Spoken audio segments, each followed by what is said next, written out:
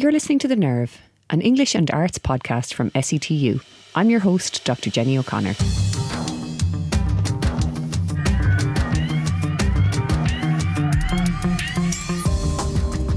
To round off this semester series, I'm excited to welcome two local legends who've been very important in the arts community in Waterford. Andy Kelly, a passionate archivist, cinema projectionist and collector, has had a T.G. Cahir documentary made about him and has done vital work in retaining access to film and photography that documents the history of Waterford over the past several decades. Andy was a projectionist for 20 years and was one of the founders of Waterford's Cine Club, which screened films in Waterford that attendees had made themselves. Frank Ryan is the main member of Waterford Film for All, a film society that has had many guises and homes, but that currently screens films at Garter Lane Arts Centre in Waterford. So today we'll chat about the changing art scene in the southeast. So a very warm welcome to you both. Thanks a million for joining me. It's great.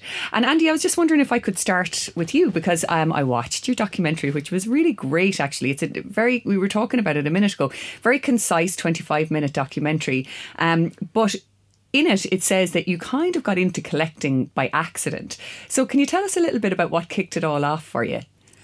Well, collecting the still photographs, I served my time as a carpenter. And in the course of doing a job in Dungarvan, came across stuff that was about to be dumped and recognised some photographic equipment. The family had been into photographs. And I asked what was happening to this, and he said, it's going to the dump. And I said, you can't dump that. And he was amazed that I recognised it was an old flatbed laser mainly. But among that collection was a box of glass negatives taken in Dungarvan around 1900. And that started me. I had been into photography for years before that, but that's what started me into collecting old photographs. And that was about 1964, 65. Wow. And so were you kind of interested then in whenever somebody was throwing stuff out that you would kind of swoop in and see were there any little gems there? Well, I suppose initially then I went back looking at old family photographs and I had, this is pre-digital, I had a copying stand in a dark room under the stairs at home, and I used to copy stuff. And then I started copying stuff for the Dungarvan Museum originally, and then for people like Julian Walton and others like that, and then got involved with a number of other historians from around the country generally, actually, as far as Dublin, and supplying them with old photographs for publications from the mid-80s, I suppose, yeah. And did you keep doing your carpentry work then, or did you stop doing it? Oh yeah, it was a hobby, just a hobby to me, yeah. Right, that's amazing, isn't it? And can you tell us a little bit about what's in the collection at the moment? Well, I have up to 40,000 photographs, items of photographs going back to the 1850s, collections that I would have collected from various sources. And then as people got to know that I was collecting, they started offering me stuff and that, and offering me cameras as well. So I have a collection of old cameras as well, going back to the 1880s. And where do you keep it all? Well, at the moment, it was hidden up in the attic, and what got it all together was it was hidden up in the attic, and it was hidden in tops of wardrobes and things like that. And my daughter, who was a manager with a retail shop in Waterford, was off for COVID. And she's a fanatic for cleaning.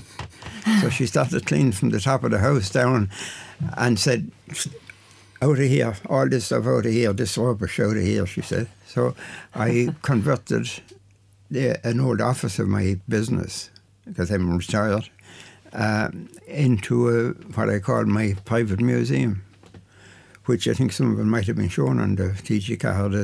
It was, yeah. And did you receive any kind of funding to help you do that then? No, it's been a hobby. That's hobby. I've approached, well, I better not say too much, I've approached people for funding, but I get kind of the fob off, and you have to go through so many hoops to get funding. Yeah, a lot of form filling and things like that. It's a shame though, isn't it? Because it's such an important thing that you're doing. Yeah, well, I'm in the process of I suppose, finding locations for it. Coming up in the 15th of July, I'm donating quite a number of, about 400 photographs of the Grand Canal Company barges and about 50 minutes of 16mm, both colour and black and white, film of the Grand Canal barges operating. And I'm giving them to a museum down in Goresbridge called the Goodley Barrow, because it's the only place that's the canal, the Grand Canal Company or the canal systems are being exhibited, if you like. So we've arranged that. It's going up on the 15th of July in Goresbridge. That's good. It's nice to know that they'll have a good home, isn't it? And so you were continually making movies back then yourself and playing with cameras and projectors and all of that. You were fascinated by all of it. In the documentary, I was kind of going, technically speaking, I'm not really too fantastic. And you were talking about all sorts of things that I really didn't understand. But you were making lots of movies. And would you have a favourite? I mean, how many films have you made? And have you got a favourite one? Well, I wouldn't have made that many. We made a number, made them with the kids, our own kids at home. And then I documentary type things, of one with hang gliding and motorcycle trials, and then other ones on the train. I think on probably the second last train that went from Waterford to Balnacorty. So we got on that with the kids and with stuff like that. But I mean, I was still, even though I done some that was done in 8mm, and I done one on the Flacciole in Ennis, and which won an award in Dublin. But that was a technical award because at the time, direct sound cameras had come into being, and they were frowned on by the serious filmmakers because you couldn't edit them, because the sound, the picture had to pause in the gate to project to the screen, but it had to run smoothly through the sound head, which meant the sound head then was 18 frames of picture ahead of the sound was ahead of the picture. So if you cut the sound, you lost the picture. If you cut the picture, you lost the sound. So I had a friend in Wales who was an electronic engineer, and he built a recorder for me that was able to lift the sound off the film on a pulse system, and I could edit the film then according to the number of pulses and take out clips and put in clips and then run the sound back over the whole lot. And that was the first, that was the a film, 1976, I think I made it, which is the Flacciole in Ennis. And that got an award, a technical award for being able to edit direct sound film. Wow. I mean, there's so much ingenuity that went on. It's incredible. Well, you'd have to, we were involved again with a local radio guy here in town, Rick Whelan, in a project to make a film about the famine, which we called Black 47 at the time. Yeah. And that entailed all sorts of things, like making tracking systems go across a ploughed field, or a cornfield, to track the camera across. Also, we built a crane that could go about 15 feet up in the air and tow behind the car for tracking scenes along a beach.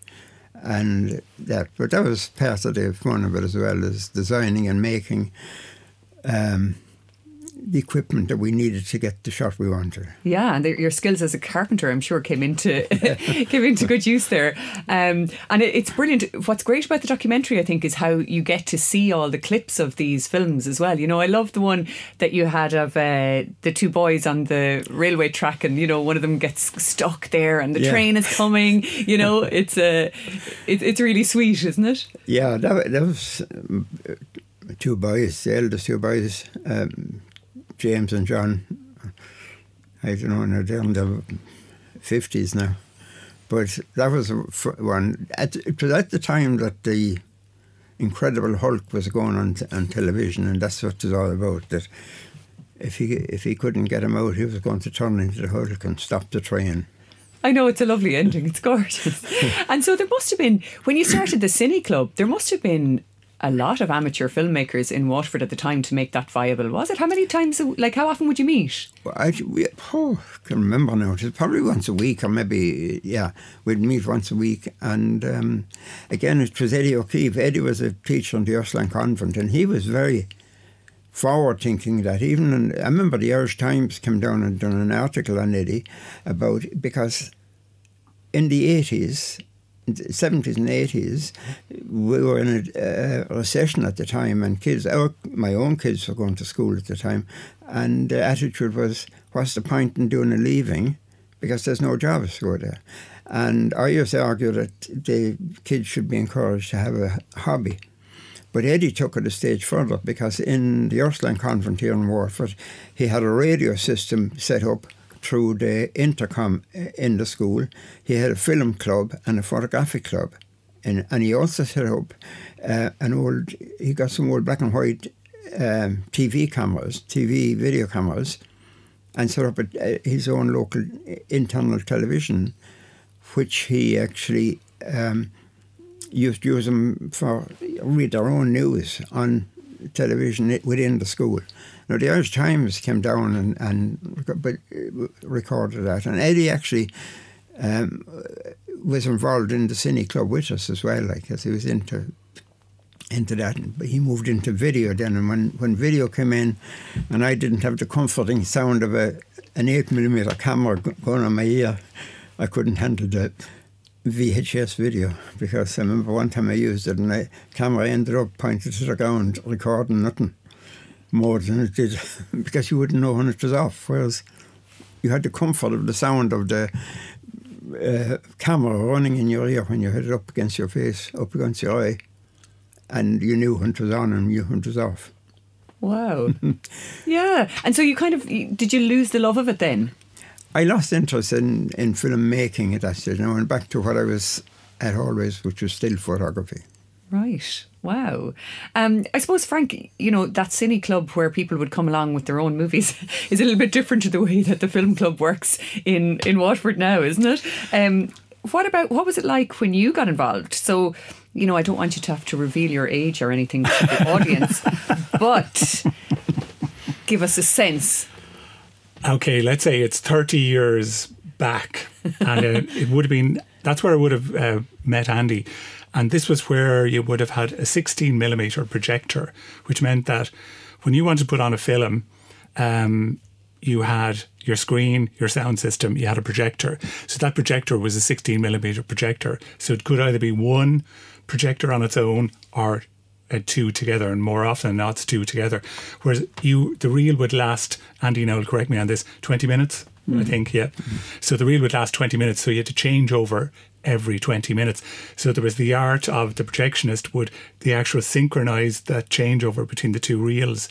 And I mean, I think you'd even still, I don't think you'd see it probably anymore, but on an older film you might see the little scroll up the top right hand corner, which was the indicator, I think, for the changeover, as best I remember anyway. Memory being faulty and all, but that was where I would have started with it, and sure, I was just going down to the film club, which was in the Granville Hotel at that time, or else it was actually the Mount Sion Clubhouse. I can't remember. I think actually Mount Sion might have been before the Granville Hotel. And that's with the nature, and I suppose it is to this day. Remember, this was like at a time when art centres were few and far between. The cinemas had their own thing, and they were obviously hugely popular at that time, and so film clubs then were that kind of little niche programming that your cinemas couldn't afford probably to put on, that technically was going to be quite difficult to just put on that one screening or something. So that's where the film clubs would have come around. And I can remember an interview with Michael Dwyer, the former, he would have been the film reviewer with, I think, Sunday Tribune, and then he was Irish Times. But he was actually just an enthusiast down in Tralee. And I think in an interview he said like that 800 members in the 70s. 800. Wow. Now, this was at the time like before video. And I'd say when video came on in the 80s, people had access then to, video films that they read about in the Sunday papers. They could potentially then go down to their local video shop and be able to take them out to view. Now, I would say video had a huge impact on film societies, and that I'd say like you had probably, kind of a certain core of your audience who wanted to see particular films. Others then just, I'd say, wanted the cinema experience, and just maybe even they didn't have a cinema in their own town. Now at the moment, like around Ireland, Waterford Film for All, formerly Waterford Film Society, is part of Access Cinema, who were formerly Federation of Irish Film Societies. And that's just an umbrella body to help coordinate, help with programming, the transport, the logistical side of film distribution. So they're just a small group of 4 people, in best I remember now, in Dublin, and they coordinate for all the societies. So at the moment you have 2 tiers within that system. You have the digital level, which is what we have now in Garter Lane, and which all the commercial cinemas will have. And then you have some of the societies are on DVD, Blu-ray. And there's about 70 of those societies around the country. Wow, still. Yeah, and it just shows you that, I mean, they're potentially, like that a small town, if they have a decent hall, and they could potentially have a sound system, they could already have a screen in situ, there could be a video projector there. So it does make access to it easier. Like trying to work with film projectors, like the projectors themselves were rare enough even when I got involved. Like they were starting to become, they weren't being in production, you were relying on older. But the brilliant thing about that technology is that technology lasted for 100 years maybe. Yeah. In that it was literally, the film ran through a projector and this bulb then threw that image off the frame up onto a screen, and then you coordinated that with the sound. And it was a brilliant system to last so long as it did. And then of course we in the Film Society, you had those huge transitions then that took place then, so 16mm you're reliant on somebody making a 16mm copy, which is like, it was 35mm. Okay, I know we talk about films these days now. I mean, poor John Boorman was arguing there that we should no longer call them films because, now I think maybe it's only Irish people call them films anyway. But with a U. Yeah, films. And so John was saying, like, sure, they're not films anymore. They're digital, so that we have to come up with a new term, But the film like The Fabelmans, Licorice Pizza, they were shot on film. Tarantino would do the same as well, like Once Upon a Time in Hollywood, film, 35mm. So 35mm, 16mm is half that, so the image is not as good. And then 8mm again would be a different, a less dense image that you would have, like to project it up. So we were at 16mm. Then we had to transition then over to, we were on 35mm actually for a while then. There was a chap in Garter Lane called Mike Collins who got a projector from one of the cinemas in Tramore that was closing down. And I think that projector that is in Garter Lane now, the 35mm, is about from the 1950s, I think. And again, that is working away, like that still could just project films in the morning, because it is just quite, I suppose it's like a good car or something like that. They're simple enough, and they'll stay going, and all they need is just replacement parts and stuff. And talk to me about, both of you might talk to me about kind of venues and finding venues for things, because I remember when I came down to Waterford first, going to the film club, like in Garter Lane at the time, and realising fairly quickly, God, I should have brought my blanket and my cushion just like everybody else brought theirs, because back then, it wasn't the venue that it is now. And it didn't seem to matter though. The audiences were there. They would come anyway. They'd come with their hot water bottles or whatever they needed to come with. But there were bums on seats. So, you were saying the Granville there, Frank. So, because I'm, just full disclosure, I'm on the committee with you, but you do all the work. But we've been in loads we've been in loads of venues. And so the Granville was the first one. And then, there's been so many different venues. They all have their pluses and minuses, don't they? Well, the actual Film Society was restarted by Eddie O'Keefe. Really? And myself. Okay, yeah. In the mid-70s. There had been a Film Society before that, and I think it was Michael Kavanagh was the projectionist, the other part of Kavanagh's Electricals. So Eddie O'Keefe and myself got together and we decided that we would restart the Film Society. And where it started first was in the Teacher Centre, which was one of those Georgian buildings across from the Theatre Royal. Oh, That's right. where we started. That was a nice venue, probably, was it? Well, it was small enough, but the numbers were small at the time. But the funny part about it was that the projector I had at the time was an old Bell and Howell, and you'd hear it a quarter of a mile away. Like. So we had to build a soundproof booth within the place that I could project from. So I was locked into this booth with a glass fountain and projecting through that onto the screen so that they could hear what was going on out in the audience. And we went into, which at the time was called the Municipal Theatre in Waterford as well, I think where the Waterford room is now. And that was a massive big theatre for the number of people we'd have in there. And I remember one night having a 4-reel film, which was a South American subtitled film. And in the darkness, because I used to change the reels on the projector in total darkness without switching on the lights. But I accidentally put on reel 3 after reel 1. And Dave Smith was involved at the time, and I called Dave over and I said, Dave, I'm after making a mistake. I put on 3 instead of number 2. And he said, don't worry about it, nobody notices. Because especially if it's an art house movie or something, you know, a little bit different, maybe they thought it was all part of the plan. Yeah. Do you remember what those titles were, or any of the first movies that you put on? Oh, jeez, I can't remember. I mean, most of the stuff we would have had that time would all have been foreign films with subtitles on them. That was the big thing about it, was that you could see stuff in the Film Society that you would not get in the normal commercial cinema. You know, I just can't remember. There'd be some like I've actually. Some of the ones that, off the top of my head, I can't think of them now, but a lot of the films that were memorable as far as I was concerned, I went back later and got them on DVDs so I could watch them again and have a stack of them at home. But I just can't think of them. Yeah. But, it's hard to remember. We would have seen, one of my favourites would have been Robert Flaherty's stuff, like Nanook of the North and Moan of the South Seas and Manavarn. Yeah. We had Manavarn there, I remember, at one stage. And Battleship Potemkin was another one that we would have had that I remember. Wow, yeah, that's brilliant. They're real classics. Yeah.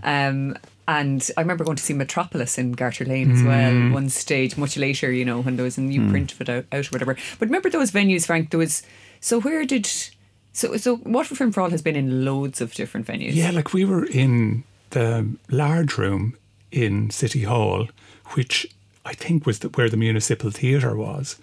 So, like, I mean, that, as people would know it from concerts and that, is this beautiful venue, like big wooden floor on it. And you used to have to go in there and set up the projector, the screen, rig up the sound. And my God, it was like just so easy now, like when you could just press a button. Whereas at that time, like you could spend like almost up to half an hour to 45 minutes setting up. Then you have to break up that. So it's like a band setting up today, I suppose, almost, you know. And not getting paid. Hopefully just breaking even, which is always the aim. Yeah, the hand-to-mouth existence of film societies, of course, you know. But it's like, I remember Mount Sinai, but my mother, like my late mother was talking about this, like that she went to probably the original film society in the 50s. And she said like it was Citizen Kane or something that they were watching at that time. You know, now God knows where, Osher, you know, all those questions you should have asked, you know, that, well, where was that venue, you know? But I can remember the Mount Sinai Clubhouse. We were in the Granville. We were the City Hall, you know, the large room. Then we're in Garter Lane. Then Garter Lane closed for renovations. So we went to the Odeon down in Railway Square. So then... We were here. Oh my God, I'm forgetting that, Jenny. In WIT as was. Yeah, and the venue was really good. And I think what was really interesting was that we got a different audience out here because people who lived around would come down. And unfortunately, it was the issues with the building and the plop of rainwater coming down through the ceiling, I think, stopped us. I think that's what And then we were back in Garter Lane then, so where we've been. But to be honest, we would put on a film in collaboration with anyone, and you'd assist people as well. And it is amazing, actually, just when you talk about the venues and the home comforts that you might or may not have. And that somebody was talking about, that they're looking at setting up a film club near Waterford, and sure, they asked us down then for a little bit of advice. And I was kind of saying the venue is quite nice and everything, and they were saying, but sure, like people, could bring down we could ask them to bring a blanket or a cushion. They're worried about the quality of their seats, And then they said, sure, they'd go down to St. Luke's, that deconsecrated church in Cork, to a gig, and it's a cold church, no heating. And of course, what do? They make a virtue of it, and they say, bring your hot water bottle, bring your blanket as part of the experience. And I mean, I think that's what film societies have, that kind of, unique quality that you put up with, whether it's the rain plopping down and have that bucket of water just strategically placed, or else it's bring your blanket, Although I still remember the kids from, it was the students came down from Camp Hill Community in Callan, and I suspect there's a certain kind of air of roughing it up there, So they used to come down, and they had no qualms about lying out on the concrete, the old stage set up in Garter Lane, and they'd put their little rucksack at the back of their head, and they'd lie out watching the film. These were kind of like people of student age. Tell that to the students these days, Jenny. I know, yeah. I don't think you'd get much take up on that. And what do you think about, the way things have gone now as well with streaming? I mean, it makes it, in one way, you would imagine that people can get whatever they want at home now. They still come though, don't they? It's interesting. I mean, it is interesting, streamers are now producing their own content. So you've got Apple, you've got Disney, you've got Prime. Netflix. Oh yeah, that one. The little niche Forgot one. about that one. Yeah, that one. Mubi, which would be the art house one, that streaming platform. So I think what happens is that, and I think the streamers are just, where they're impacting on the industry now is that they are literally producing film for their own platform, and then they're giving it kind of a cursory cinema release to qualify, I think, for the awards. And then it's back behind the paywall again. And I think that's the problem with the streaming platforms. At the moment, they're awash with cash. I was talking to somebody who worked on Kate McCullough, who's cinematographer for An Colleen Kuhn, and she was down in Garter Lane speaking about Aracht when she did cinematography on it, and she just said, a friend of hers was working in Troy Studios in Limerick on an Apple production, and she said, my God, the money that they were building, it's whatever their big space soap opera thing is, and they built all these sets, and next thing, 6 months later, reshoots, rebuilt, brand new sets. They didn't like the look of what they had, and it just, it's kind of like megabucks, that they can do that. But where I'd have an issue from, a film fan's point of view is that it's this paywall thing, in that, say, for example, we had a film, an Iranian film, A Hero, and there was a technical issue in Garter Lane that night. So this was a digital copy, and digital can have problems too, but it was actually more the sound system in Garter Lane. There was an issue, connection issue or something like that. So it was just more something that just a day or whatever it would be repaired, up and running again. We tried to rescreen that film. It was outside the screening window that Amazon had imposed on the film. Now, Amazon are more, this is Prime now, would be their platform. They're more generous in that I think their window is 6 to 8 weeks. And yet Netflix, literally, it might get released in Dublin. That's it. We won't get access to it. So we had the Disney one, like Coda wins the Best Picture 2022. We can't get that. So like that, I mean, we're at the moment now looking at putting on a short series of the Oscar-related ones, everything, everywhere, all at once. The Fabelmans and Tar. And I'm just hoping, now Tar is outside of the streaming.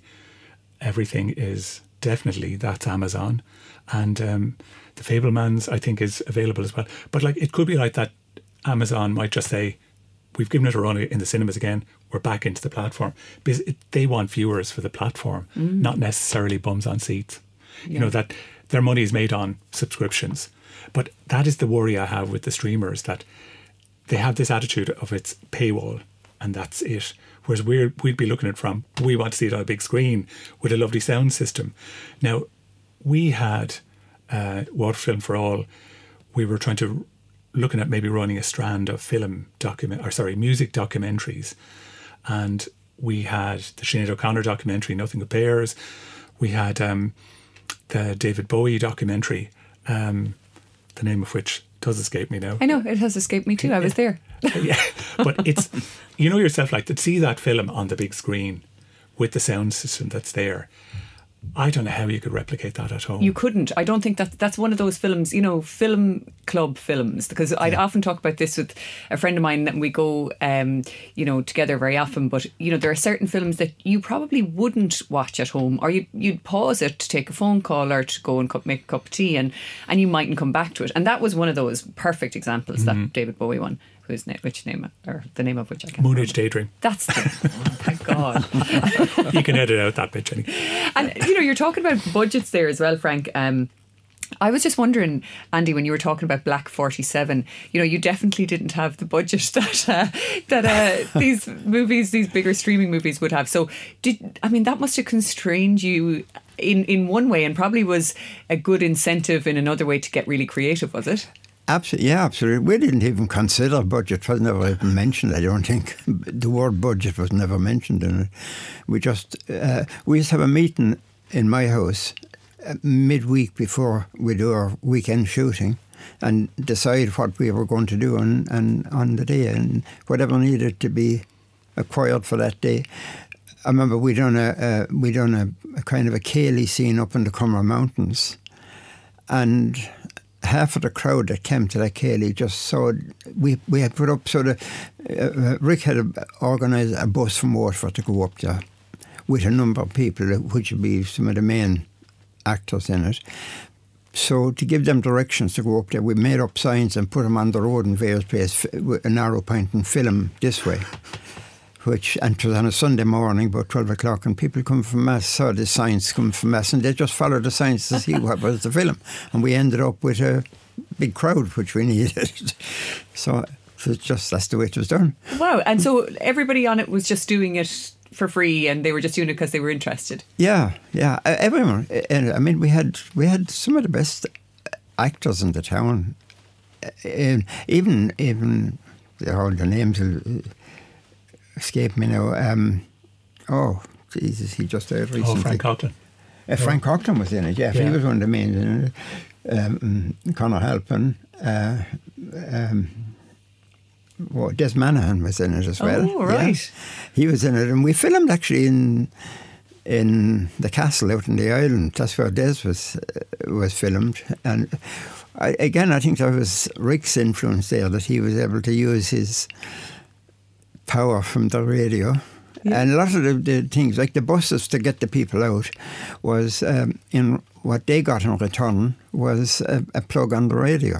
So there was no money change hands. That's fantastic, isn't it? It's great. The old barter system. Yeah. And I loved in the documentary as well, where it showed you setting fire to the roof of a thatched cottage. I thought, wow, they weren't pulling any punches there. That thatched cottage was built on the chassis of a caravan, so we could take it to different locations.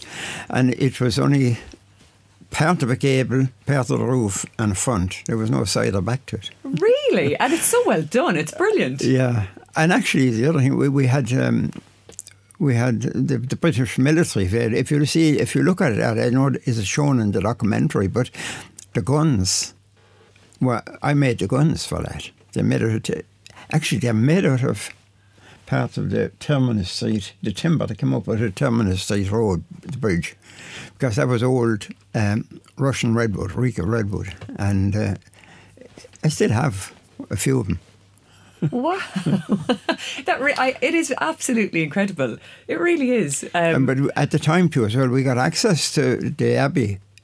Costumes from the Abbey, but we never used it because way back at that time, I knew Leila Doolan, and she was involved in the college in Rathmines, and I used to go up and project their end of year, because that time they would do their filmmaking in 8mm. This is even before video, and I used to go up to Rathmines at the end of the year and to project for their end of the year presentation. Yeah, because of that, then I got to know Leila, and I brought Rick up to meet her one time, and she told us if we needed costumes for it, she'd get access to the Abbey. But again, like I say, we had our own costume maker here. I can't think what her name is now at the moment, but she used to make all the costumes. And the old hood cloak that the girl is wearing in it was replicated from the one that I have at home, which is my great-great-grandmother's cloak, and that's how we organised the stuff, and that's how we got it. And is it a full-length film? Well, there's 45 minutes of it, but it finished at that, and what happened there was that was a time when the radio stations, WLR, had to close down for a period of time to get opened back up as an official registered station. And the sound for the film was supposed to be done in the radio studio at that time.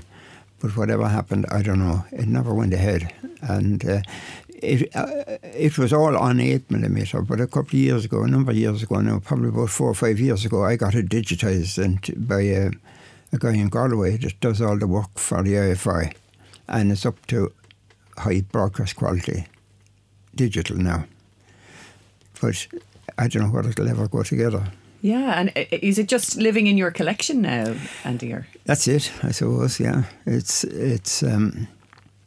there's about 45 minutes of it. It would have probably run the hour, like, by the time it would have been finalised. But I had rough edited for about 45 minutes.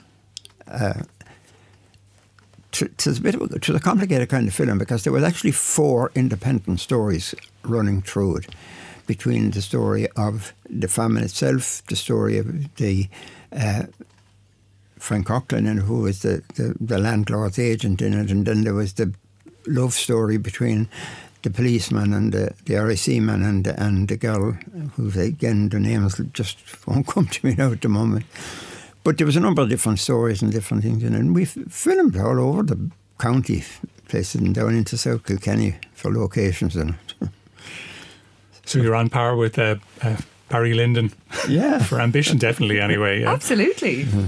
Just what I'd be interested about is like how about, you know, the way you'd hear Martin Scorsese talking about, 60% of silent movies are gone, that they'll never be recovered. Conservation of film. See, the problem with film is that, like, I have a number of about 8,000 feet of 16mm film that was taken by Robert Shortall. Robert Shortall lived in Gladstone Street with his aunt. She ran the post office there. And he was a projectionist in the Coliseum. He was from New Ross. Had started out his life projecting in New Ross, and then he went to Wexford and then eventually came back to the Coliseum in Waterford. Which was a cinema there, wasn't it? Which was a cinema, yeah. Mm-hmm. But his passion was photography and filmmaking. And he made all these films. His interests were the trains, shipping, and the canal barges. And he went all over the country. He actually went abroad, and he'd go on steamers. He would have gone to Russia, gone to St. Petersburg. He went to Liverpool. He went to Finland, I think, and Helsinki, and places like that on the steamers, and filmed on them. And in the early parts of the 90s, in the 80s, 90s, I was working with Bill Irish. Bill was a lecturer here in the college, and Bill was writing a history of shipbuilding in Waterford, and he brought me on board with him for the photographic side of it. And we used to be up and down to Robert Shortall's brother Paddy, who was alive at the time in Wexford, and we used to be borrowing photographs off of him at the time and copying them and then returning the photographs to him. And eventually in about 2008, I think it was, that Paddy Shortall, offered the whole collection to us, which included about 8,000 feet of 16mm film. And because he said there was no one in the family interested in it, and we were the only people that showed an interest in it. Now, I've got all that film digitised, and it's waiting. The COVID came in the meantime.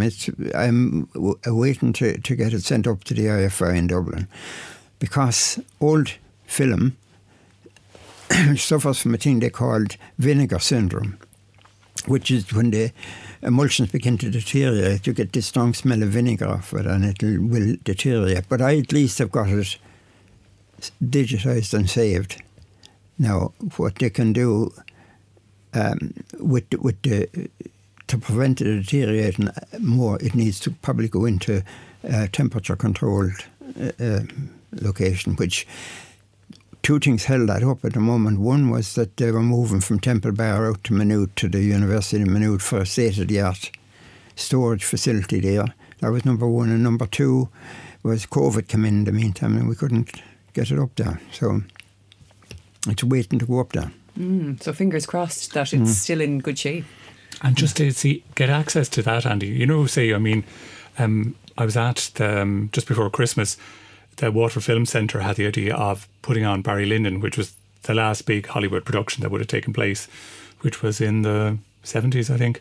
So it was the 50th anniversary. So it was on the screen, but they were talking to local people who had worked on that, and it was amazing to hear all those memories that people had of, I was talking to Stanley this and Stanley that, and the stories were brilliant. But really, I think nearly everybody in the audience either had worked on it or knew somebody in the family who had worked, and just was a treasure trove of like memory that was there, and just to capture some of that, before it all goes, And I mean, I'd love to see some of those old clips on a big screen again, which would be brilliant to see. It would be, yeah. And, you'd have, when I saw the response to the Stanley Kubrick one, I know it's a big Hollywood production and it must have been huge excitement at that time. But it was just when you'd hear people talking about it, everybody, like literally, if you talk to anybody in the audience, at the interval of the film, I spoke to Dr. Bulbulia, and I don't know him, but we were just making conversation. And I said, oh, did you have a connection to the film? Oh, I was the medic on the film, in that they needed a medic, obviously.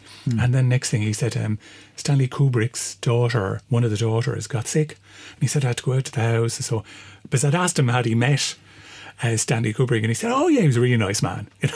Wow. And Dr. Bulbully used to be the doctor here on campus. So now I'm only 2 steps away from Stanley Kubrick.